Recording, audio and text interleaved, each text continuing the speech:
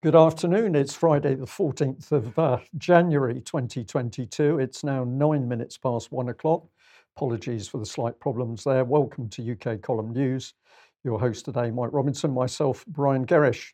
Well, let's get straight into one of the most important headlines I think we've ever had up.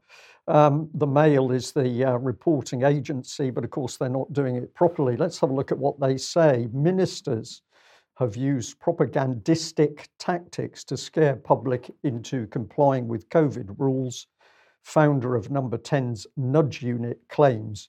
And the subheadline goes on to say Simon Ruder suggested there'd been an overemphasis on modelling and data, not enough diversity, apparently, Mike, in Number 10 scientific ranks to challenge advice. And he described the use of fear as egregious and warned of long-term consequences. But I don't think that the writer Connor Boyd, the deputy health editor for the Mail Online, really knew what he was writing about in this article, because there was so much that should have been said and wasn't. But let's just focus on the man they're talking about, Simon Ruder. If you go to the Behavioural Insights team, you can find this gentleman. It says he's the Senior Director, Home Affairs and International Programmes. But you notice something strange, because here's the organisation, the Behavioural Insights team, and yet under his picture here, it says he formerly worked at BIT. And I think what this is to do with is the fact that he's referring that he formerly worked alongside the Cabinet Office with the Behavioural Insights team, when effectively it was embedded in government. And very few people knew this was the case. But the Behavioural Insights team was then spun off from government to become a social, forgotten the exact term, a social something company, and is now there as a profit-based company selling its wares, as we will sort of see a little bit more. So let's come on to the key statements that were made in this article. He said that the fear, that he's talking about the government-driven COVID fear, seems to have subsequently driven policy decisions in a worrying feedback loop. Now, that's quite a statement in itself. You induce fear in the population reacts, and then the government feeds off that reaction to drive more of the same. Isn't that problem, reaction, solution? Very much so, Mike, very much so. So he goes on to say, in his mind, the most egregious and far-reaching mistake made in responding to the pandemic has been the level of fear willingly conveyed on the public. And what I want to emphasize here is, of course, now the spin is already coming into the statements, because this was just an unfortunate mistake, Mike. Nobody really knew what they were doing. And it was just a level of fear that somehow was willingly conveyed on the public. So very blurred language. He's not really spelling out the sheer horror of what the British government has done to the public in this country. But nevertheless, we're now getting truth coming up to the surface. He went on, he says, deploying nudge tactics during the pandemic may have amounted to state-sanctioned propaganda. So this is the use of applied political psychology. The base document, the UK column has referred to many times, is this Mindspace document. But now we're seeing that what the government's really up to here is bringing in propaganda, the use of psychology to drive propaganda to make people fearful. And of course, what is the effect of making people fearful? You make them anxious, you put them under stress, and ultimately you're going to make people ill, particularly people who've got any underlying, possibly undiagnosed mental health problem. So this is an attack, a blatant attack by central government on the population in Britain. And of course, that attack has now been running for over a year, effectively, during the COVID crisis. So he said this: behavioural science was conceived as a means of recognising and correcting the biases that lead humans to make non-rational decisions. So this is an interesting little statement in itself, because who were the individuals that decided we were all suffering from biases, and who were the people that were deciding what was in the public's mind was non-rational. Because history has shown time and time again that when you want a rational decision, you put the question to the public and you allow them to respond. But this man is now starting to get lost in his own reality, because who were these so-called superior humans that were deciding what people should be thinking and what they shouldn't? He said this, but it's not obvious to me that the trade-offs many governments are making in their responses to the pandemic are grounded in utilitarian rationality. So now he's a little bit confused. It's not very obvious to him what was going on, but this is only to do with utilitarian subject matter. It's only practical things that he's talking about. No, we're talking about calculated use of applied psychology to damage people's minds. And this was an ending part, really. He said, as we've learned over the past 2 years, focusing on the science is blinkered, placing all value on data risks, deprioritizing reflection, reason and debate, and obscuring the limitations of that data as a depiction of reality, which is why we need multidisciplinary teams, a strong culture of intellectual humility, and designed-in cognitive diversity to tackle problems, especially in times of uncertainty. Now, of course, this was all a smokescreen of obfuscation. He's blurring the whole subject to cover the fact that malicious behavioral insights agenda was put in place to scare people witless of a virus, which they should have been able to deal with their normal minds in a good place. But you said a minute ago that to get a rational answer, you need to ask the public, right? Yes. So when you look at, surely the public is a multidisciplinary team. It's got a strong culture of intellectual humility, and it's designed and has designed in cognitive diversity. Surely that he's saying that, isn't he? Well, he's getting there, Mike. But I've got to stick on the fact that, of course, instead of really saying what he means, he's using all this convoluted language. But we could say, if we're going to have this rational debate, then we need to bring a wide range of scientists and vaccine experts and medical experts into the arena to discuss what should really be happening with the so-called COVID pandemic. But of course, that's not what's happening. The government is putting in the bias by only giving the agenda to one group of individuals, whilst it uses another scientific group, the Behavioral Insights team, to ramp up fear using psychology that the public will not be aware of.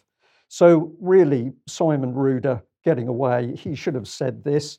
It's obvious to me that the trade-offs many governments are making in their responses to the pandemic are grounded in fascist rationality. This is what is really going on here, is that we have got a fascistic mindset in the deep state, which is using this vicious applied psychology to damage people's minds. And if we dig into the Behavioral Insights team, now I'm not saying this gentleman's done anything wrong, but if we just have a look at his organization, he's the leader of Home Affairs, Security and International Development and Practice. He's worked to establish the international footprint of Behavioral Insights, first as a founding member of our first overseas office in Sydney, Australia, and then across the Asia-Pacific region.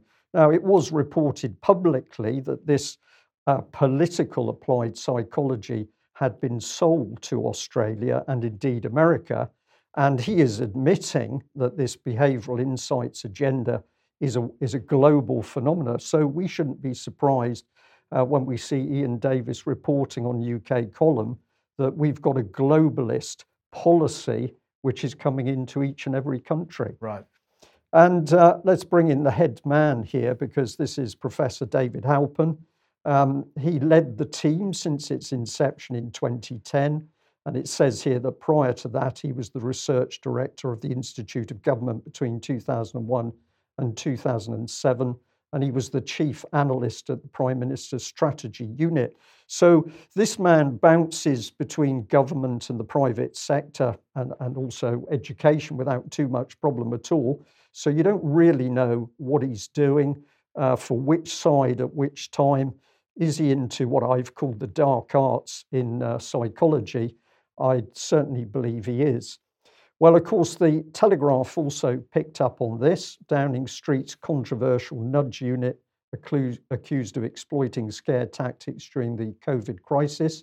It says the level of fear willingly conveyed on the public to get people to change their behaviour was a far-reaching mistake. So there's the lie in that sub-headline.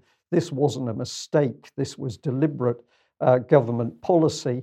And it was put in place because they knew that this applied psychology could cause fear, harm, and distress. And where is it ultimately led to? Well, the fact that we've now taken away God-given freedoms, which is affecting everybody in the country. People are depressed at the moment simply as a result of lockdown. So we are going to say UK Column has led on this subject over a great many years, but back in 2016, we were focused again on the Mindspace document. You can find this online very easily, mindspace.pdf, and you can read the government boasting back in 2010 it could change the way people thought, and they wouldn't realise this had happened. So do have a look at that document. And we warned about malicious political applied psychology. We warned again in a great many articles.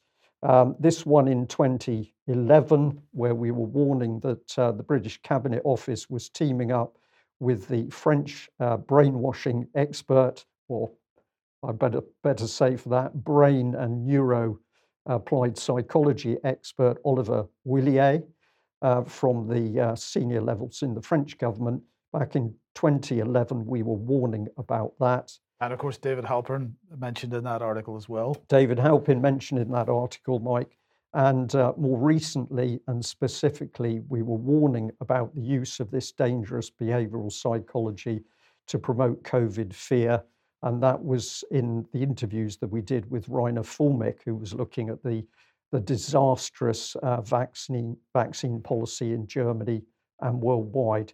So we've got to say today, it's obvious now, the truth's coming up to the surface, that the public has been attacked by the British government using this malicious applied psychology. It's up to all of us to spread the word. So maybe we can call this a nudge. Here we go. This is the government's latest advertising campaign. They're now focusing on young people aged 18 to 34. Snapchat apparently is the social media channel of choice for them. So they've launched a whole bunch of graphics, but also a Snapchat filter to encourage young audiences to get boosted now. And they're saying that while more than 80% of eligible adults in England have had a booster jab, just 57% of eligible 18 to 34-year-olds have been boosted. Is a 34-year-old not an adult? Is a 20-year-old not an adult? It's all getting a bit clearer about what the government actually thinks of its own population. But anyway, this new campaign is going to run across digital and radio, and it highlights that being unvaccinated or not booking in for your booster jab increases your risk of getting seriously ill from COVID-19. Well, of course, this narrative is also being promoted by Sajid Javid. So let's have a little bit of footage. Well, it's basically a tweet that he pushed out yesterday. Let's have a look at this. The reason why this country is as free as it is now is because of the decision that 9 out of 10 people have made to get vaccinated. Those people who made a decision when they could have been vaccinated because they're not medically exempt, for example, but they could have, they've chosen not to do that. And that has consequences. It doesn't just have consequences for them, it has consequences for all of us.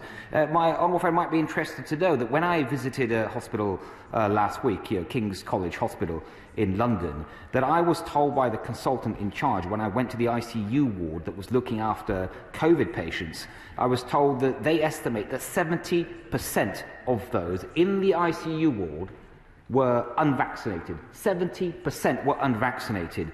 If those people had got vaccinated, they not only would have been safer, but it would have meant that that space in hospitals could have been used for others. And if that is not just in ICU wards, if you look at the 17,000 COVID positive patients in our hospitals, this is something that could have been prevented had those that were unvaccinated or decided not to take their booster shot had actually bothered to do so. So yes, getting vaccinated, it needs to be a positive choice. We need to encourage people, and with the exception of the health and social care high-risk settings, it should not be done by compulsion. I don't believe in that. I don't think it will work. I think it's unethical to do so. But the people who have chosen not to get vaccinated should understand the consequences of their decision for the rest of society. Well, there we go, Mike. That's got to be fascism well on its way into it. You make a decision which is about your freedoms, and we are going to crush you. We're going to make sure we pay. And the other thing I want to just push to people is that most people listen to his words in that little clip, and they're listening to the language that he's putting across. But of course, we don't know that little speech is not delivered with the use of applied psychology. So you're not necessarily just taking it in the normal sense. The government is now messaging using applied psychology so that they can basically go into your subliminal. This is not science fiction. Read the government's own documentation about how they can use psychology to change what we think. But the question is whether he was telling the truth or not. And of course, we have been arguing for 2 years now that these types of figures from the government are not the truth. Well, it seems there's more slight backtracking coming from mainstream media again, because here's the Herald in Scotland. Now, of course, okay, they're talking COVID Scotland, but the situation isn't really any different anywhere else in the UK or in the world, in fact. Their headline is COVID Scotland case rates lowest in unvaccinated as double jabbed elderly drive rise in hospital admissions. And so they are saying it comes that Scots are more likely to be admitted to hospital with COVID than the vaccinated, double jabbed than the unvaccinated. It says this comes amid weird data showing that case rates have been lower in unvaccinated individuals than the single, double, or even triple jabbed since Omicron became the dominant variant in Scotland. The counterintuitive data from Public Health Scotland contradicts previous pandemic trends that have consistently shown infection, hospitalisation, and death highest amongst the unvaccinated. So they're a bit confused about what's going on at the moment. But the question is then, is Sajid Javid correct in what he said? I think he probably isn't, but it gets better. Now, again, this is from Ireland, but it's no different in the UK at all. And this is the Irish Times. Most hospital patients with COVID-19 have no symptoms, review finds. Well, I'm sorry, but if they've got no symptoms, they've got no disease. So they don't have COVID-19. They've had a positive PCR test. And if anything, what this report shows is how rubbish the testing regime is. But what they're saying is that most patients in hospital with COVID-19 have no symptoms of the disease, according to a review of 9 Irish hospitals. The vast majority do not need supplemental oxygen. Well, of course, if they don't have it, they're not going to need supplemental oxygen, so that's obvious.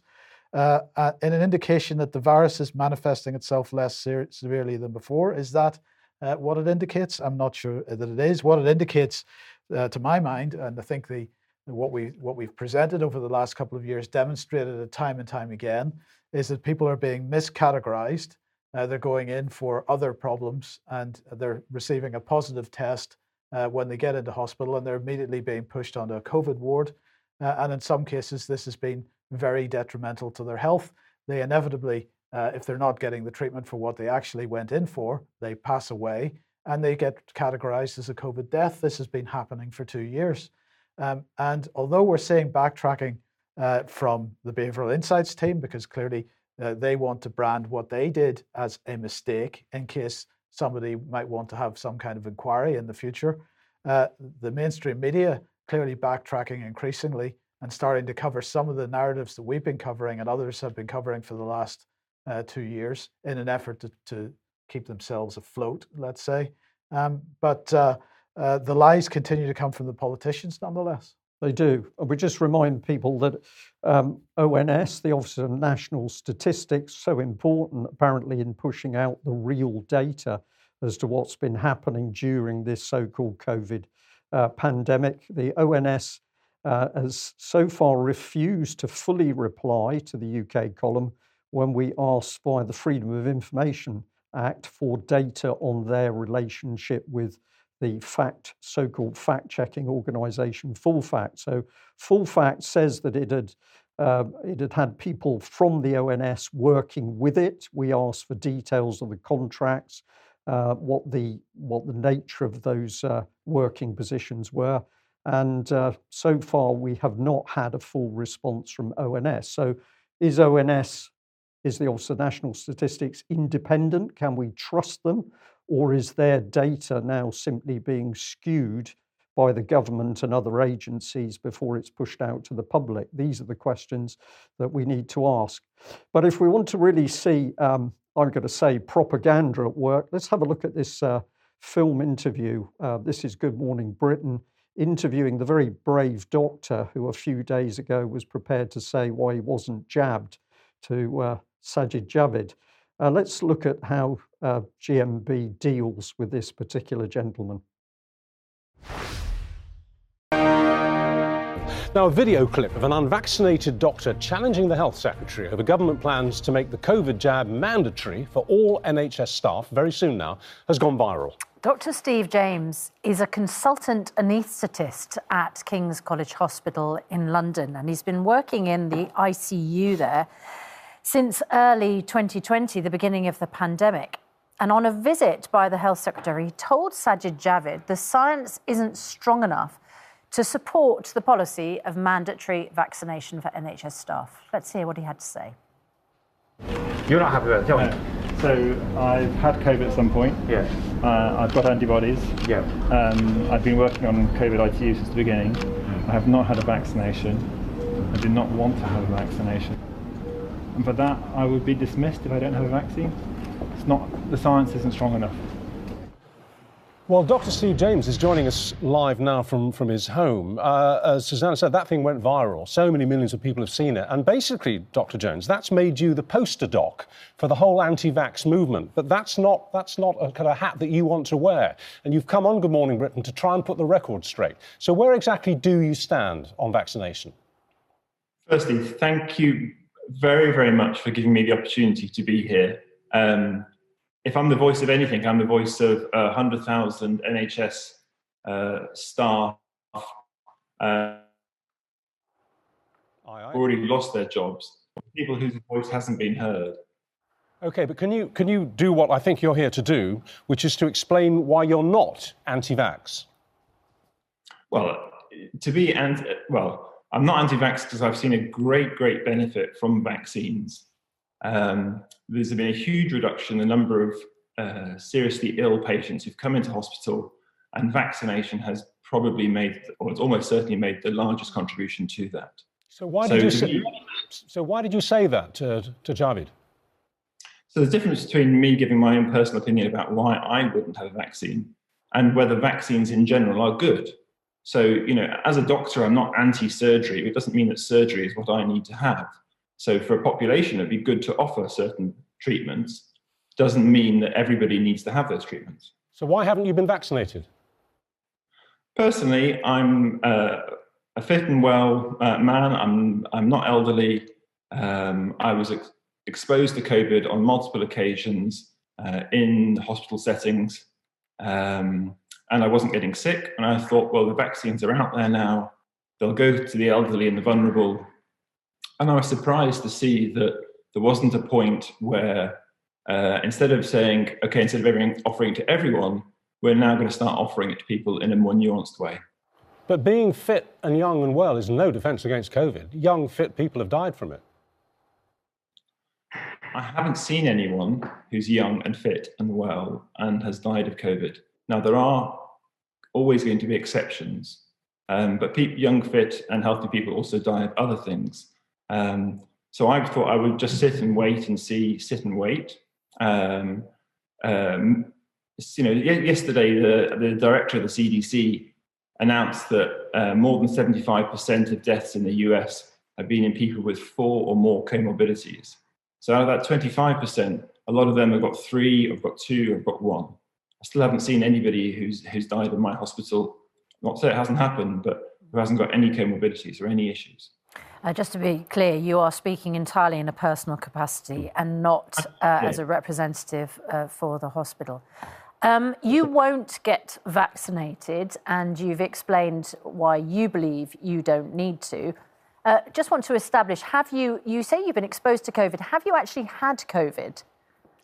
I haven't had a symptomatic episode that I know to be COVID. So I had 1 fever in the last 2 years. It came on in an evening. When I did the next tests, I was negative. So I don't know if I've had it symptomatically, but I've got antibodies that show that I've had it. How do you know that? Do you get an antibody test offered to you in your work? No, it's not offered to me in work, but I've had one done. You've had what, sorry? You've had what? He's had an antibody test done, and that would be privately, presumably, would it?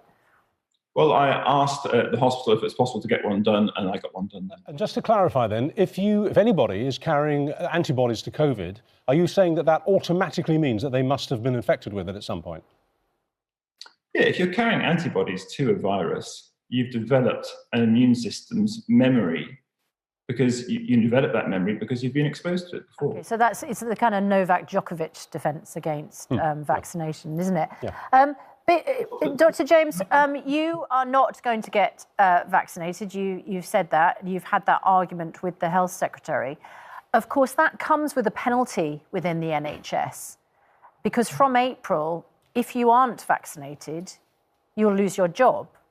Are you prepared to simply lose your work for the sake of taking a vaccination, which we know, and you have explained, is enormously beneficial? So the benefit is for people who are likely to have a serious consequence. So the benefit isn't there for me. For me, it's a point of principle that 100,000 members of my profession who have made careful and valued assessments for themselves in the majority of cases, that they are not being forced to have a vaccine, to have a medical intervention, which up until current epidemic was outlawed in public health acts, that even in health crises, these things weren't going to be allowed. And now the government's changed its mind and said that we think it's there. But the government reports from the House of Commons, from select committees, from the House of Lords, they say the scientific evidence isn't strong enough. Well, are you arguing this purely from a... So, well, what's your overview of that? Well, I think we've been talking about how the mainstream media has been backtracking on this whole thing in certain cases, but clearly Richard Madeley and Susanna Reid, ex-BBC, aren't doing that at all. They rather aggressively attempted to trip the guy up. He had Madeley in particular. They're very aggressive. If it depends, if you're watching on a small screen, you won't pick it up. But if you're watching him on a bigger screen, and you can see his body language extremely aggressive, it's almost like he wants to leap into that interview to press this man down because he's not giving the right line. So, he had all the answers. The doctor had all the answers. Doctor had all the answers. Bit nervous to start off. Several people have said, why was the original interview where he was in the hospital, why was that blurred out? Now, that's been done by GMB, presumably because they don't even want to give him proper airtime to show what he said to the minister in the first place. So I'm just going to pop this image up on screen because who is Richard Madeley? Well, from the Richard and Judy show, he's now apparently become GMB's sort of vaccine expert. He's there swigging from his cup of tea, arms folded, very aggressive. This is outrageous, where we have a medical professional who should be quietly asked his opinion, why he thinks what he does. But if that's a doctor speaking out, let's have a look at this really excellent video interview, which I'm going to encourage people to go and see in full. But let's have a look at an excerpt and see what nurses are saying. Today, for a change, we're in Sheffield and we're at a protest that's being run by NHS staff. to protest against the fact that they're, at the moment, the way it stands, they're going to be sacked in April 2022 if they don't take a vaccine for the coronavirus. All right, so let's go and speak to some people now. Let's get going. You're NHS staff. I am, yeah. What's your job in the NHS? So I'm a cardiographer. That means I just do ECGs, lowly band 2 tech. Oh, okay, well it sounds pretty serious to me. So I just wanted to get an idea, with you being NHS, like why you're here today, why you feel it's important to be here representing the NHS. Well, we stand to lose a lot of staff. Just in my department alone, there's around 10 of us, but I know there's around 1,500 or more just in Sheffield that are going to be forced to either take the jab or lose the jobs. And we've got antibodies, and that is, a lot of us have got antibodies. I myself worked through the pandemic, heavily pregnant, asthmatic. My little girl's 1 now, and I weren't furloughed. And the media had me running scared and crying to my boss, saying, please furlough me. Why aren't I being furloughed? And according to the mainstream media, I should be dead by now because, you know, I worked asthmatic and pregnant, and I'm not, and I'm here, and I've got antibodies, so I don't want the jab because I've seen patients come in, only a few, but even though there's only a few, it's enough for me to say I don't want the jab. There's a few patients that I see, probably 20 patients a day, and 3 of those, on average, come in with things like palpitations, arrhythmias. It could be something as small as palpitations, but I've also seen 2 patients that have had blood clots from the injection, and I only went back to work in October after maternity. So yeah, it scares me that they're gonna sack us for what really is something that should be personal choice. I'm in my last year of nursing, I'm a student nurse, and they said that I can't finish my degree off. I've got 6 months left, and I just don't agree with all this forced vaccination. I think it's wrong, and I feel like we need to be heard. So you're trying to be a nurse at the moment? Yeah, I've got 6 months left to qualify. Wow, and we often hear about shortages in the NHS and that kind of thing, and now they're actually stopping people from joining the NHS, it seems. Well, essentially, you've got over 100,000 staff that are potentially going to lose their jobs because they choose not to take a medical intervention. We believe that everybody has a right to choose. We're not here as an anti-vax group, not at all. There's many of us here that have taken vaccines in the past, me being, one of them. But I just choose not to take this particular vaccine because there's not enough long-term safety data. So we're just here, to support everybody in the NHS to stop these mandates because we just don't think it's fair. It's important to be here today because under current circumstances we are losing our medical freedom, and we should all, whether you're NHS staff or just a member of the public, have the right to choose over what is put in our bodies. So a really excellent clip there, and what a contrast between the so-called professional with Richard Madeley and that nonsense with GMB and what an amateur site has put out. So to make sure you can go and see the full clip on that, let's just bring this one on screen. So there's the Odyssey link for Sheffield Hospital staff COVID. And if you go to that link, you can watch more of that video interview with the nurses and the NHS staff. Right. Now, a number of weeks ago, Brian suggested that perhaps people might like to contact the MHRA and ask them a question. And many of you did, it seems, and we'll explain how we know that many of you did, aside from the number of emails I've had in the last couple of days. Yeah. So let's just give one example of somebody. This is from Tom, who sent this to MHRA Customer Services. Dear Sir, Madam, could you please answer a question for me? Where is the quantitative risk assessment data and report which demonstrates that the MHRA yellow card vaccine adverse reports are not the result of vaccine adverse effects? Thank you in advance. I await your reply. Well, Tom and quite a number of others have received responses from the MHRA now, so let's have a look and see what they said. In this case, thank you for your email of 7th of December, which is being handled under the Freedom of Information Act. Your reference number is... and then they go on to say the Freedom of Information Act places a general duty on public authorities to provide access to official information. However, the Act also provides an exemption to that duty for requests that are determined to be vexatious. So if you're considered to be vexatious, they can simply not reply. Now, Brian, correct me if I'm wrong, but in the past, the vexatious approach has been to people who have been serial freedom of information requesters. So in other words, to whatever government agency, if you're sending 20 requests in 2 weeks, then that would be considered vexatious. But this is the first time I've seen this, because this is what they went on to say. As such, we're refusing your request under Section 14(1) of the Freedom of Information Act, as we believe your request is part of a campaign, given the volume of requests we've received that are worded in the same way as your request. They decided that they couldn't just gather up all these requests into one big request and give one answer. Why couldn't they do that? Well, maybe they don't have an answer. But what they did go on to say is, if you disagree with how we've interpreted the Freedom of Information Act in answering your request, you can ask for an internal review. Please reply to this email within 2 months of the reply, specifying that you would like an internal review to be carried out. And I think that's what needs to happen at this point. There's no justification for the MHRA not responding to a reasonable Freedom of Information request. It doesn't really matter how many requests of a similar type they receive, it seems to me. I understand if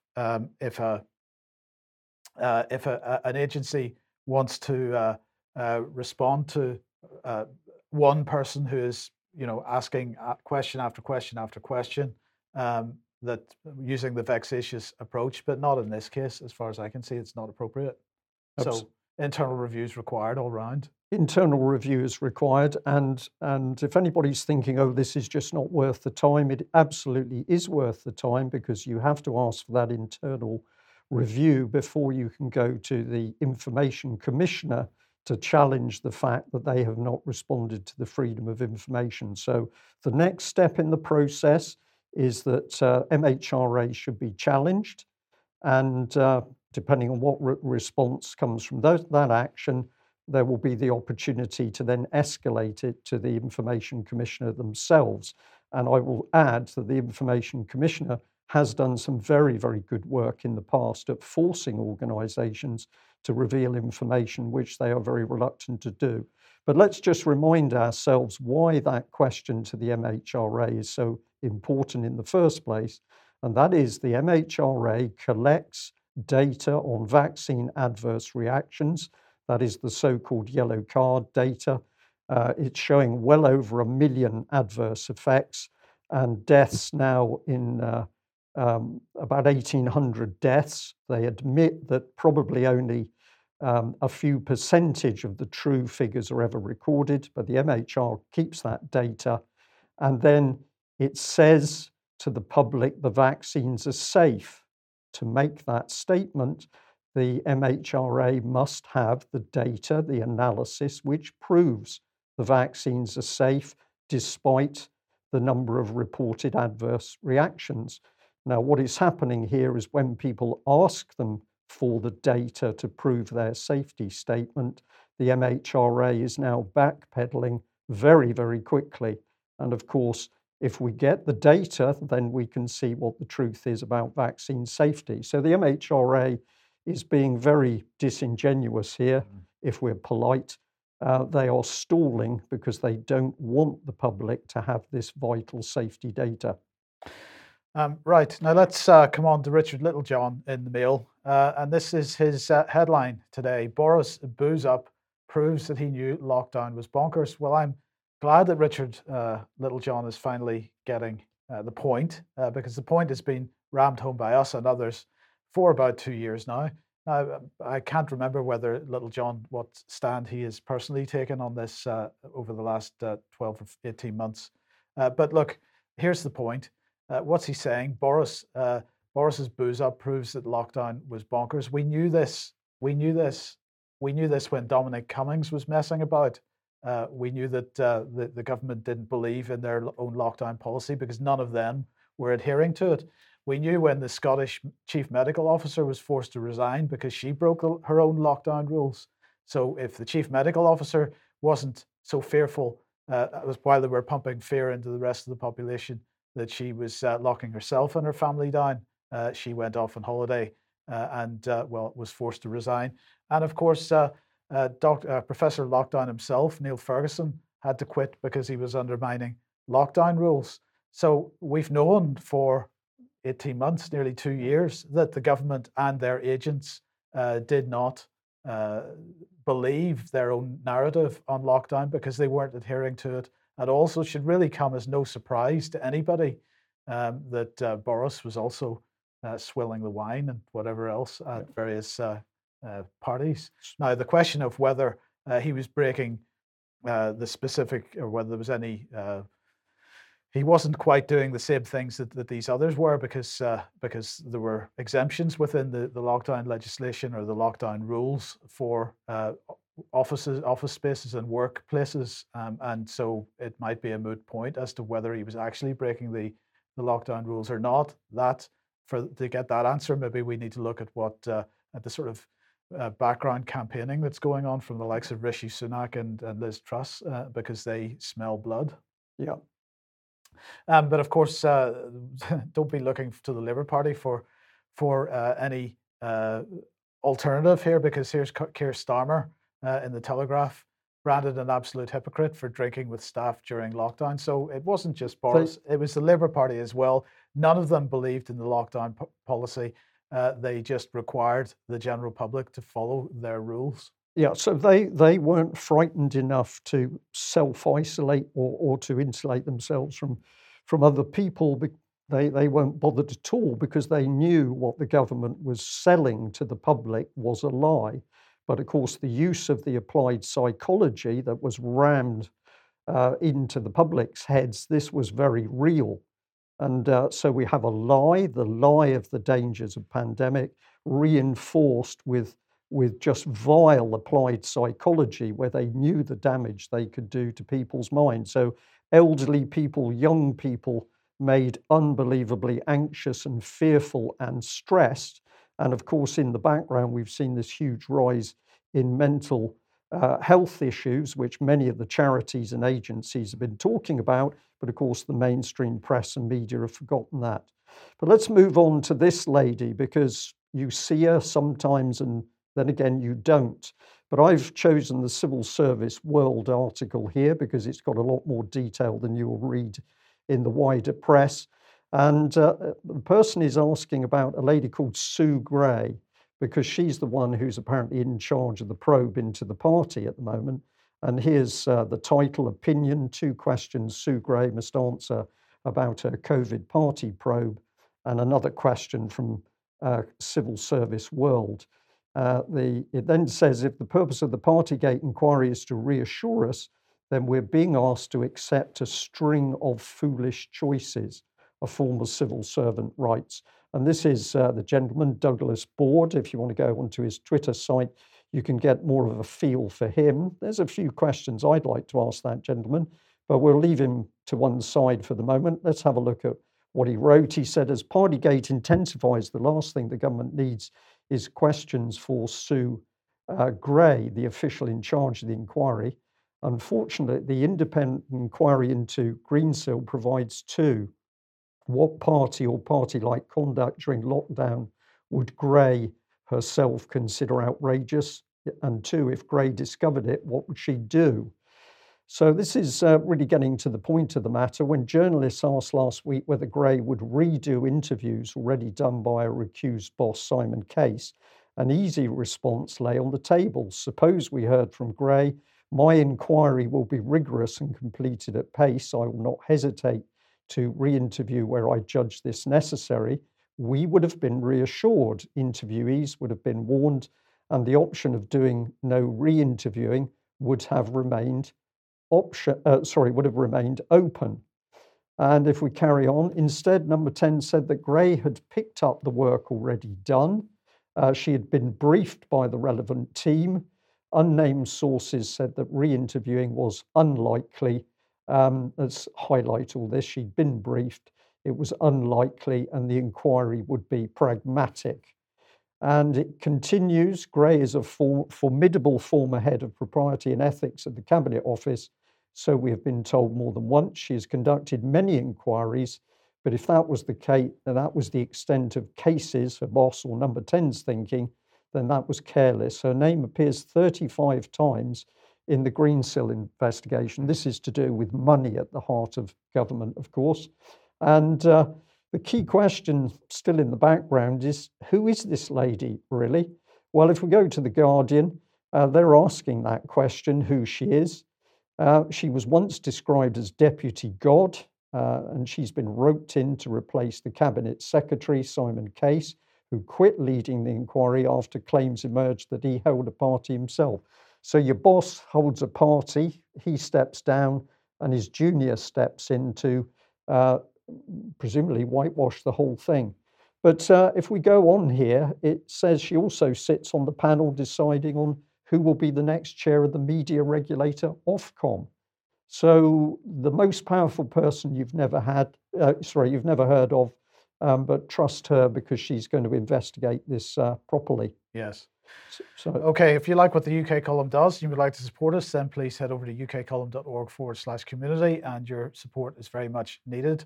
So if you are watching for free, we do need your financial support, and that would be fantastic. Now, if you want to share our material on the various platforms and from the UK Column website as well, that would be great too. And well, don't forget there's hoodies and other things on the UK Column shop. You can support us that way as well. Indeed. Well, a big thank you. We just want to step back to the fundraiser for David Noakes. This is the total now, an incredible £45,001. The goal was 50,000. David and Lynn would just like to say thank you all so much, because of course David is out of prison at the moment. He's awaiting the next part of the trial, but it looks as if he will be freed, and this has only happened due to the generosity of the people that have supported this fundraiser. So if we can get it to 50,000, it will go to a very good cause, because of course the Swiss are also indicating that they might attempt to try David really for the same crimes he's already served time for. Now, here's more on jabs. Somebody said this. I emailed you a few months ago regarding the bullying tactics the military were using to force their people to receive the experimental vaccine. Once legal has approved the use for forced vaccination to keep your job, this dark day has unfortunately arrived. And then some real detail, because they put in an excerpt from an executive memorandum that had recently been published in the military and is in the process of becoming policy. And what does this say? It says, following recent VCDS, now that's Vice Chair of the Defence Staff, I believe, yes, following recent VCDS policy direction, the Director of Personnel and Training's direction now requires all commanding officers and heads of establishment to direct staff to identify those personnel in their command chain who have not yet presented for vaccination, and provide command, divisional and/or medical intervention to, quote, educate, encourage, or outline the potential consequences of their decision if an individual's choice ultimately renders them non-deployable and/or unable to carry out their primary role. An administrative discharge is also a possibility. Didn't Sajid Javid in his little speech earlier on say that vaccination, would, except for the health service, would remain a voluntary thing? But that's saying quite the opposite. Of course, because this is the real policy at the heart of government, and that's why I suggested that what Javid was saying was actually words created for him. And the email ended, as an active member of the RN who's served 25 years, I'm completely disgusted that they're doing this, something the RN had prided themselves in by tackling these kinds of issues. So we'd like to say thank you very much to the person who sent that to us, but yeah, we're getting a real feel now for how brutal this policy is, based on what is now emerging as sheer lies over the claims made about COVID and its dangers. Now, of course, the COVID narrative falling apart before our eyes, but well, there's always something else to fill the gap if we want to maintain the levels of fear within the population. So let's immediately, now we haven't heard from North Korea for goodness knows how long, but suddenly it's back in the media again. North Korea fires 2 missiles, warns of action over sanctions. This is RTE in Ireland. North Korea fired at least 2 ballistic missiles its third test in less than 2 weeks. Well, what effect did that have, apart from attempting to put the fear into as many people as possible? Well, in fact, earlier this week, in fact, the FAA in the United States grounded planes in the western part of the United States as precaution around the time the North Korea tested their missile. Now, of course, they only grounded aircraft for 15 minutes, but that had an impact in terms of delays and cancellations across the country. They only grounded them 15 minutes, as I say, but it also meant lots and lots of headlines like this one across the US press, again, designed to put fear into people's minds. Did they expect this missile to sort of find its way to America? Was that the problem, or no? But I think they were clearly concerned that an airplane would just crash into one of those as it was flying across the Pacific. Right. But yeah, it continues. It gets better because, of course, we've got now total Chinese hysteria in the UK press. Chinese spies at the height of government, and how Beijing uses its billions to buy political influence around the world, from 685 billion invested in the Commonwealth building 5G spy networks to takeovers through Latin America and Africa. As China's British spy has revealed, this was the Mail today, the Chinese government has long used its billions to buy up political influence in countries around the world. It has invested £685 billion in Caribbean countries, including Barbados and Jamaica, since 2005. Beijing struck a deal with Latin American states to build 5G networks and share nuclear technology. MI5 has warned MPs about Christine Ching Kui Li, a suspected spy for the Chinese Communist Party. So let's bring the lovely Liz Truss on screen wearing her Theresa May dress there.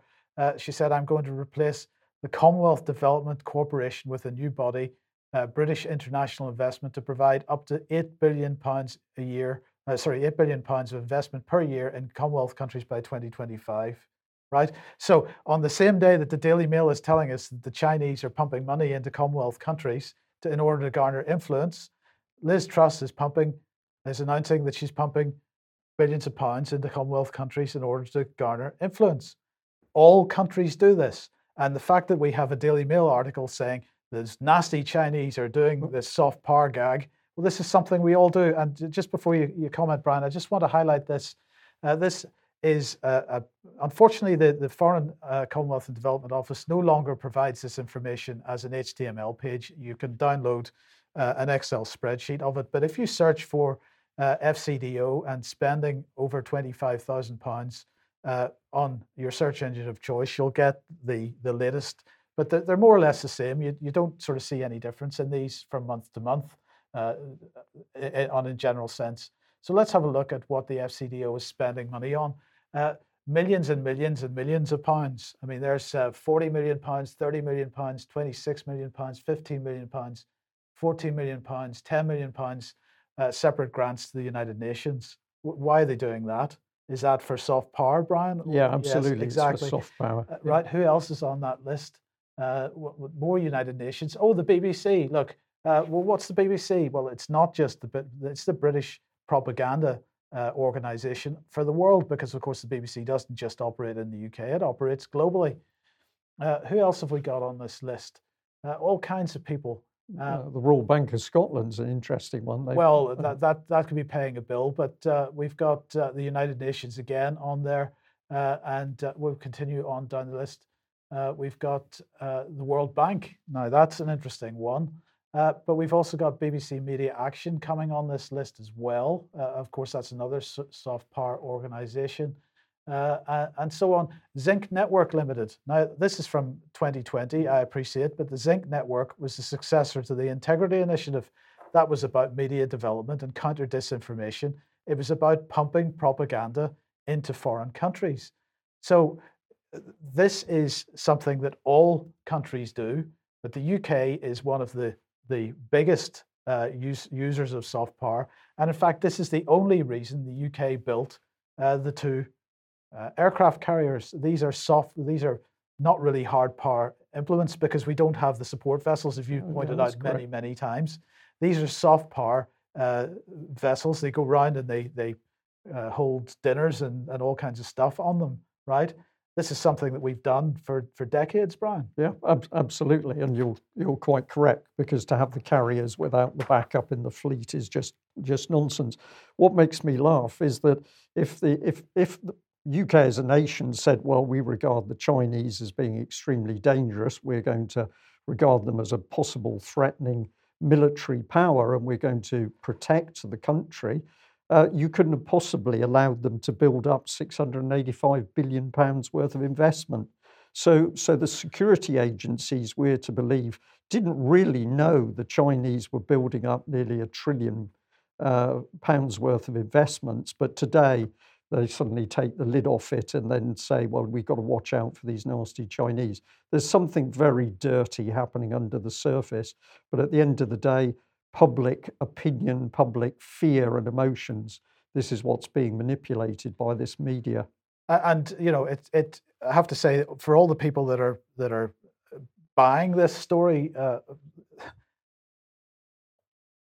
I don't actually. You're lost for words, but you're allowed to. I am struggling because you know, it was the same with COVID in a sense. There are people that, for some reason, want to believe the stories that are coming out of the mouths of politicians and the media under certain circumstances, and under other circumstances, they recognise that it's lies. And I've just got to ask the question: why do people not recognise that it's all lies? Every word that comes out of the average politician's mouth is a lie. Well, it's not just politicians speaking, you know, from their heart, Mike. Their words are very carefully crafted by the Conservative Party, and this is where the use of applied behavioural psychology is so important. Every message that comes out of government has gone through the steering group of applied psychology. So people are being affected because they're not able to take the message in a normal way. They are taking it in subliminally, then they believe it. So let's put this on screen. This is the NATO-Russia dialogue that was taking place in Geneva, in Brussels on Wednesday. Well, that didn't go so well. That was, we'll just show a little bit of video of what NATO was pushing out on their Twitter feed, just so that you can see the kind of propaganda. So Russia asked once again for guarantees that Ukraine would never be let into NATO. And if anybody's wondering why Russia considers this a red line, aside from all the other comments we made, of course, Russia was promised on multiple occasions by the United States and NATO that would never happen, that NATO would not expand eastwards. NATO has massively expanded eastwards, and Ukraine is considered the red line. So the mainstream media coverage of this, again, absolutely anti-Russian in the sense that they are highlighting things like Russia would neither confirm nor deny the possibility that they would send military assets to Cuba and Venezuela. That meeting was followed up with a meeting yesterday at the OSCE, and this is what Jens Stoltenberg had to say as a result of these two meetings. There is now a real risk of a new armed conflict in Europe. And this narrative, this rhetoric was reflected in the mainstream press. Here's Sky News. Ukraine crisis, talks between the West and Russia are ending in deadlock, and the risk of war remains as real as ever. And in fact, in bold, at the top, the first line of the article says, Europe has not been this close to war for 3 decades. Of course, we're pushing the narrative that it's Russia that's being the aggressor here. Be afraid. So Reuters even telling us we've got to be afraid. Ukraine hit by cyber attack. Russia moves more troops. And of course, Russia is pushing as hard as it can to run more and more military exercises. They're extremely aggressive military exercises everywhere. But strangely enough, we're taking part in military exercises as well. In fact, more military exercises than we've ever seen, taking with respect to NATO at least. And you'll be glad to know that the one of the aircraft carriers, HMS Prince of Wales, has decided to transform its pennant with the NATO badge. Is that something that happens regularly, Brian? I am going back in time quite a while now, Mike, so I have to say this is not something I remember in this form. When ships were operating as part of NATO squadrons, they carried the NATO badge, but to have the carrier badged with this, no, I haven't seen this before. Maybe I'm wrong, but I just find it very odd. I think this is a publicity exercise. Yes. Well, let's have a look at what the Russian response to all this was. This is Alexander Lukashevich, who's the Russian permanent representative to the OSCE. He said, "Regrettably, we've not heard an adequate response from some reaction to our proposals from our partners, that's NATO and so on. Everything revolved around their concerns and Russia's allegedly aggressive behavior, in particular in the Ukrainian context.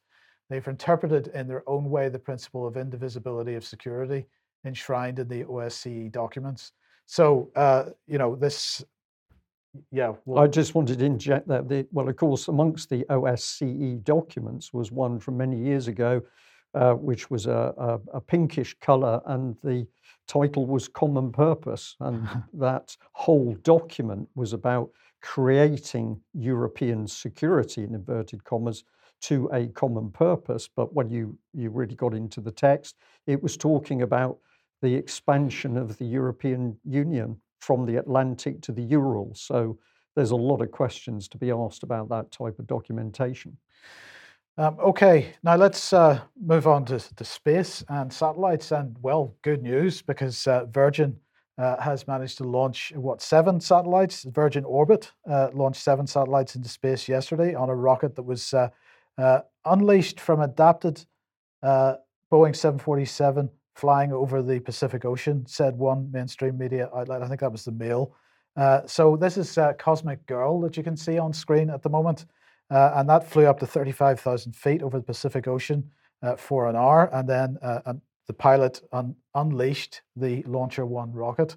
Now, the government said that this included satellites from the US Department of Defense, but also a satellite from Spire, which is a Scottish satellite manufacturer.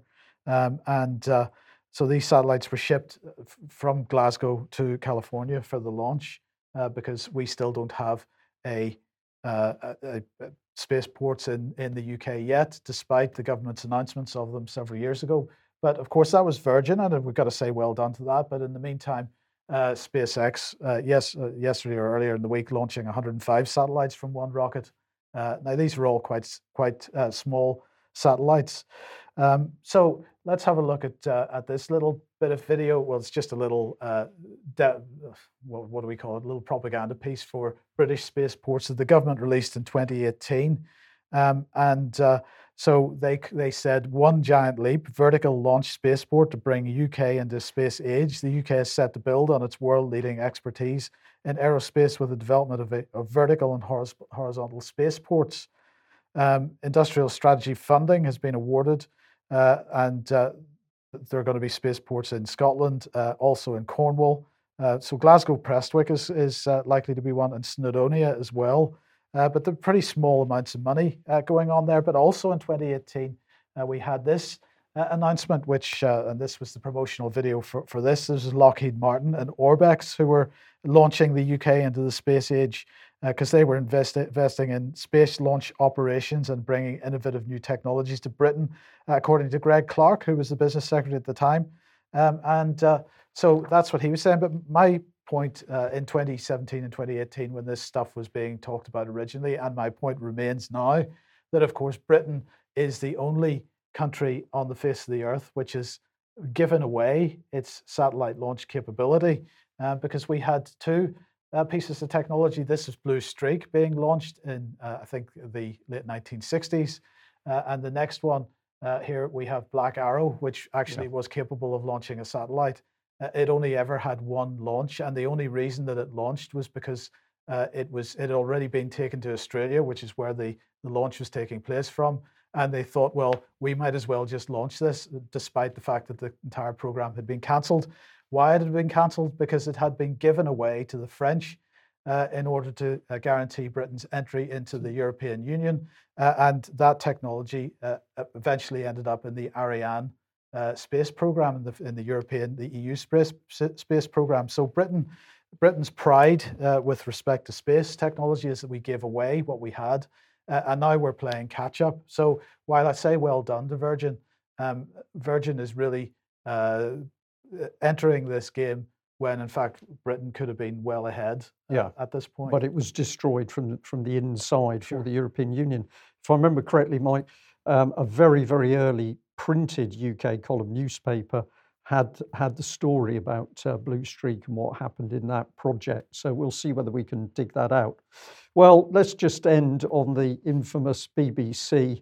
And what's the BBC? Well, what doesn't the BBC want to comment about? They don't want to comment about the fact that somebody was on the front of their building to damage the Gill statue on the basis that the man who created the statue was guilty of paedophilia and incest, and he was also having sex with his dog. So a really pretty despicable human being. And of course, many people, Brian, suggest that this particular statue itself should be taken down. Yes, sort of those kinds of connotations. Yeah, so many people asked the BBC to take it down. They didn't want to, but this is their response to what happened. The BBC doesn't want to talk about this. I wonder why not. But of course, the same BBC was very happy to promote people who were damaging statues in Bristol and London and elsewhere. And indeed, many of those people have not suffered. They haven't been sentenced for any of their vandalism. So it's going to be very interesting to see whether the BBC presses charges now that people are really focused on this very dark background to do with the abuse of children that the BBC still has. But we'll end on the happy news, and that is that the BBC has done a wonderful promotional video for Prince Andrew. It's a little clip saying really how sad he's going to be now that his military titles have been stripped away.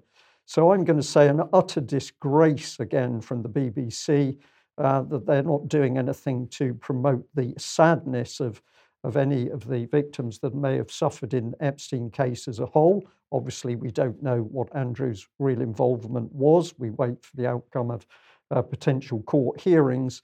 But the BBC is in there straight away. So I'm just going to end on this really disgraceful note, I think. Okay, well, we managed to get through despite a few little gremlins with the systems at the start. Somebody in the comments has just reminded me that, of course, going back into the Cold War days, we did have Standing Naval Force Atlantic, which did carry the NATO badge.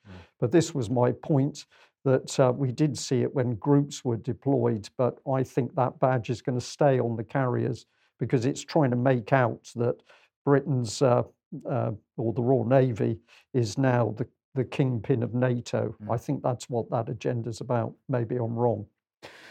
We'll end there. Yes, we'll be back 1 p.m. on Monday as usual. Hope everyone has a good weekend. Okay, thank you to all of our viewers, and thank you very much for people who are still sending us cards of appreciation and small gifts. It's really wonderful. Thank you very much. Bye-bye.